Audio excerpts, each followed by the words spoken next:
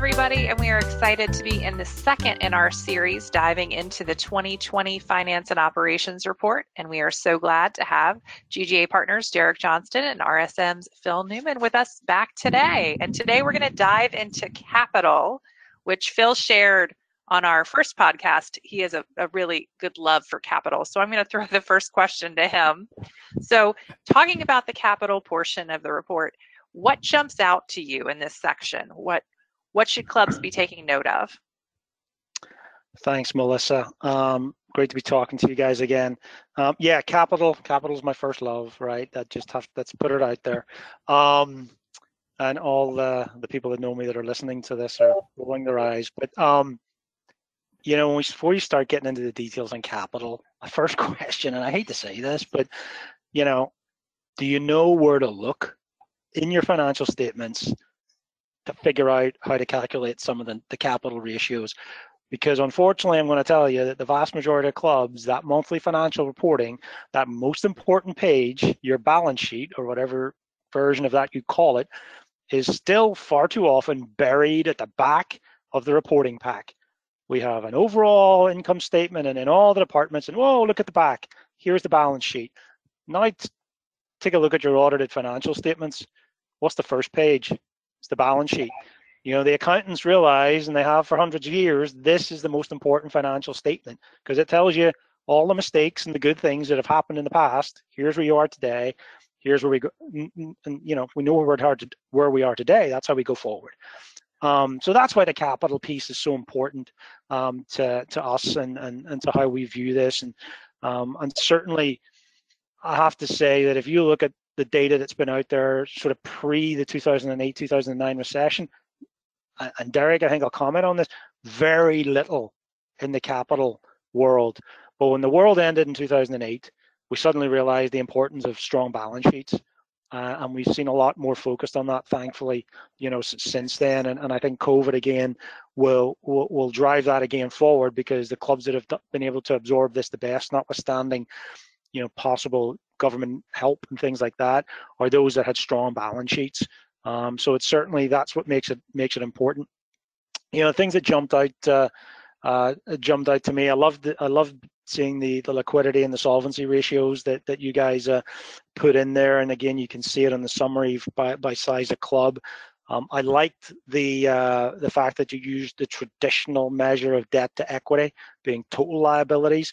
I've seen some commentators only use bank debt in that, and that totally misses out those clubs that dip into next year's dues and have massive deferred revenue amounts sitting on their balance sheet, so they're effectively borrowing from next year, as opposed to dipping into a line of credit. So if you don't use the measure that CMAA used in this report, you're not getting to the right answer.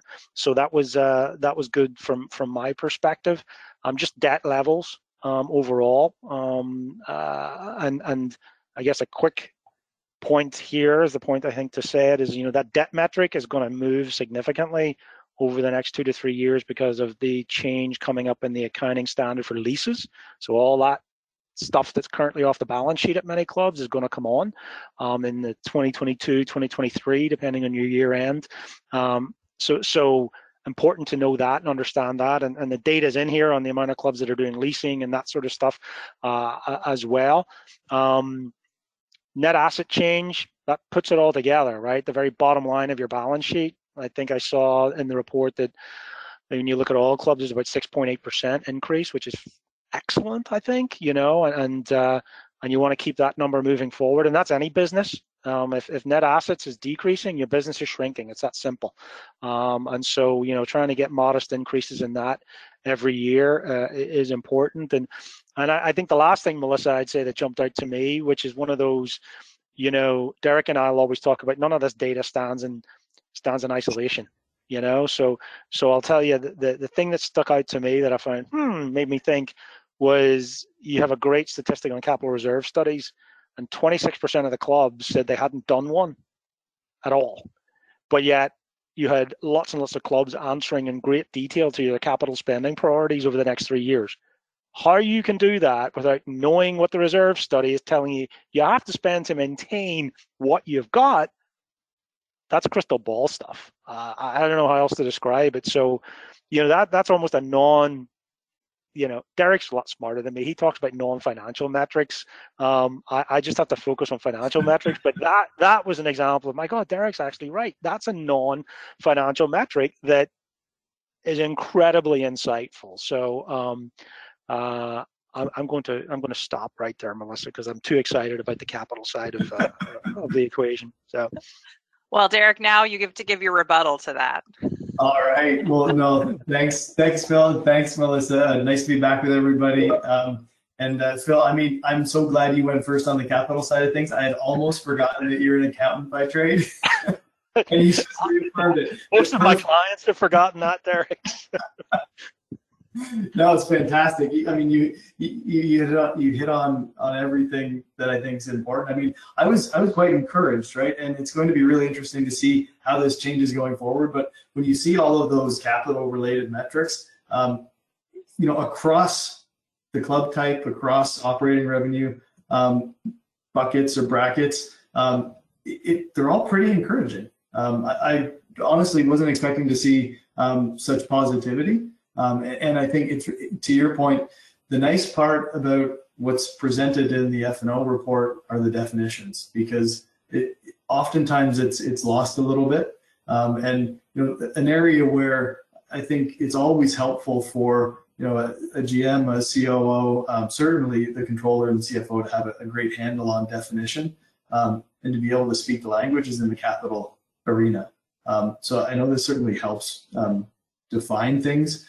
And to your point on the capital reserve side of life, I would, in the capital realm, that is one of the most critical pieces of information that any club can have or should have. A run out of what your sustaining capital requirements look like. What do you need to spend just to repair and replace all of your existing assets? And ultimately, when you pull it back, the nice part is you can average. Everybody knows that if the useful life on your HVAC runs out here, you may be able to get an extra. I look at it, when I'm looking at my house, I hit the useful life on my furnace 3 years ago. it's still kicking. I haven't replaced it yet. I haven't spent the money, but I know I'm going to have to.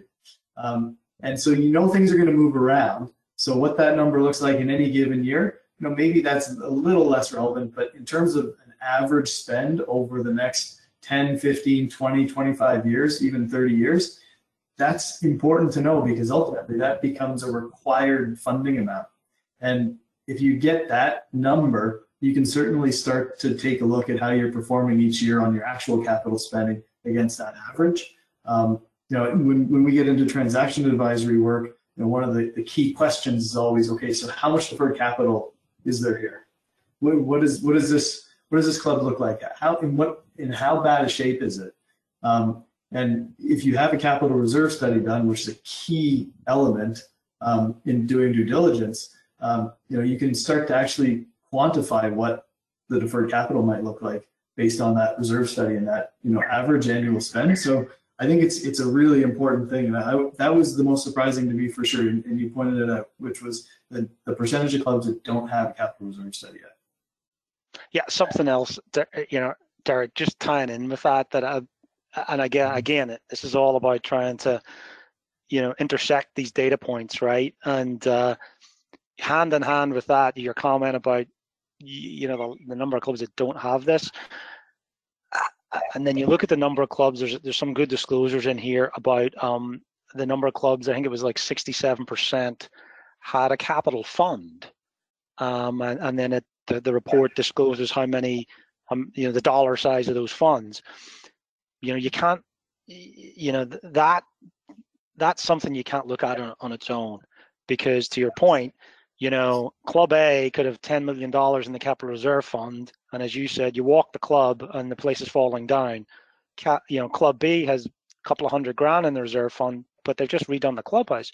Which club's in a better position? So it's understanding those two things, and which club do you want to join, right? Ultimately, back to comments you've made previously on membership. That's something that I would always caution users of financial data like that on the capital side, as much as I love talking about capital, you do have to make sure you understand what that could represent. It's not always necessarily a good thing. So just put it in context. Melissa, just wanted to make that point.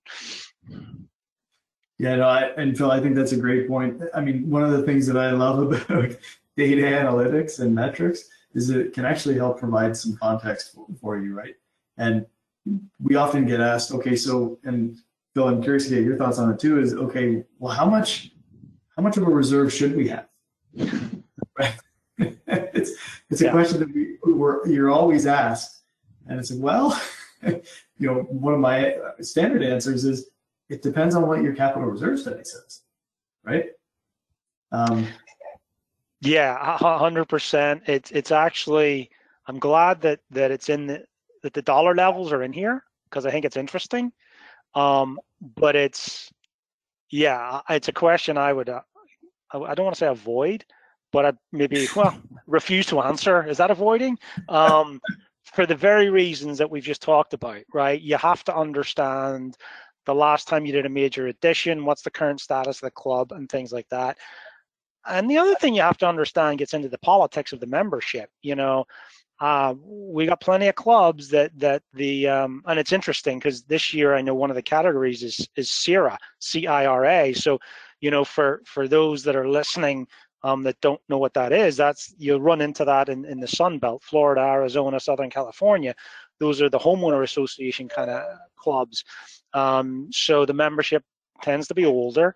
And at a lot of those clubs, because I deal with a lot of them, that concept of a capital reserve in some clubs, they'll have it, but maybe not to the tune you might expect, because those members will tell you, you know what, I'm happy to pay for it, for the roof, let's pick on the roof, when it needs to be done. So you know what, tax me then, don't tax me now and build my money up. And that's just, a thought, and that's the counterpoint to sort of building those reserve studies. So again, if I was a GM, COO, don't be running in waving any document saying this is the size of what our reserve should be. If you've got a board that knows its constituents are going to say they're going to happily, maybe not happily, but they'll put their hand in their pocket when the day absolutely comes to replace that key asset. But until that day comes, don't ask me for it. So just a thought. Yeah, great. I like great that. Point. I was going to say, go ahead, Derek.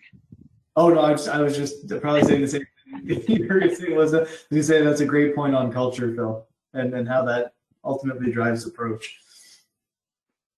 Yeah, definitely that alignment of the club philosophy that you talked about that earlier, who your club wants to be, and making that alignment. So what other guidance would you share with our listeners about how to best put this data to use? Did we miss anything? I don't think so. And I don't know, this might be controversial. When you get into budgeting and things like that, I think other items in the report might be more relevant for budgeting. I have had some club COOs and CFOs come to me because they've been challenged by board members or finance committee members to project the balance sheet. Honestly, don't think that's as necessarily important in a club setting, and there's probably pros and cons to that. But if you do have to project it, I guess you would look at some of this capital data and look at saying, well, we need to be in a certain place. The other thing with capital, it sort of gets into operations, and it's not something that you would capture in this report, but this report would point you in the same general direction when you're looking at things like debt to equity, cash to operating revenue, things like that. Are your debt covenants if you have debt? And too many times we see clubs not measuring their debt covenants or their compliance with them until they get to the end of the year and the auditors come storming in the door. You should be looking at it, if not monthly, at least quarterly. And especially now that we're sitting here in the COVID world, and we all know the pressures on banks and all that sort of stuff. Make sure, you use capital in that way. To look at your debt covenants and make sure you know how to calculate them, and make sure you're complying with them. And if you're not, you need to be talking to your banker. Yeah, Phil, great advice again, for sure. I mean, and from my perspective, I think we mentioned it on the initial introductory podcast, but I think these are really helpful metrics in the capital realm, just from an education perspective. And to your point, to make sure everybody's watching what matters and what's important. And I think we both completely agree that the capital ratios and metrics are critical and ultimately really important to the ongoing health and sustainability of the club. So something to be certainly mindful of tracking, and make sure everybody understands, and understands, also the limitations on it, which I think we touched on already too. So. Great. Well, I think we've hit everything on this topic. So thank you so much, gentlemen, for joining us again for this second podcast. And we look forward to talking operations in the next podcast. So exciting, Melissa. Thanks, Melissa. Thanks, Rick. Take care.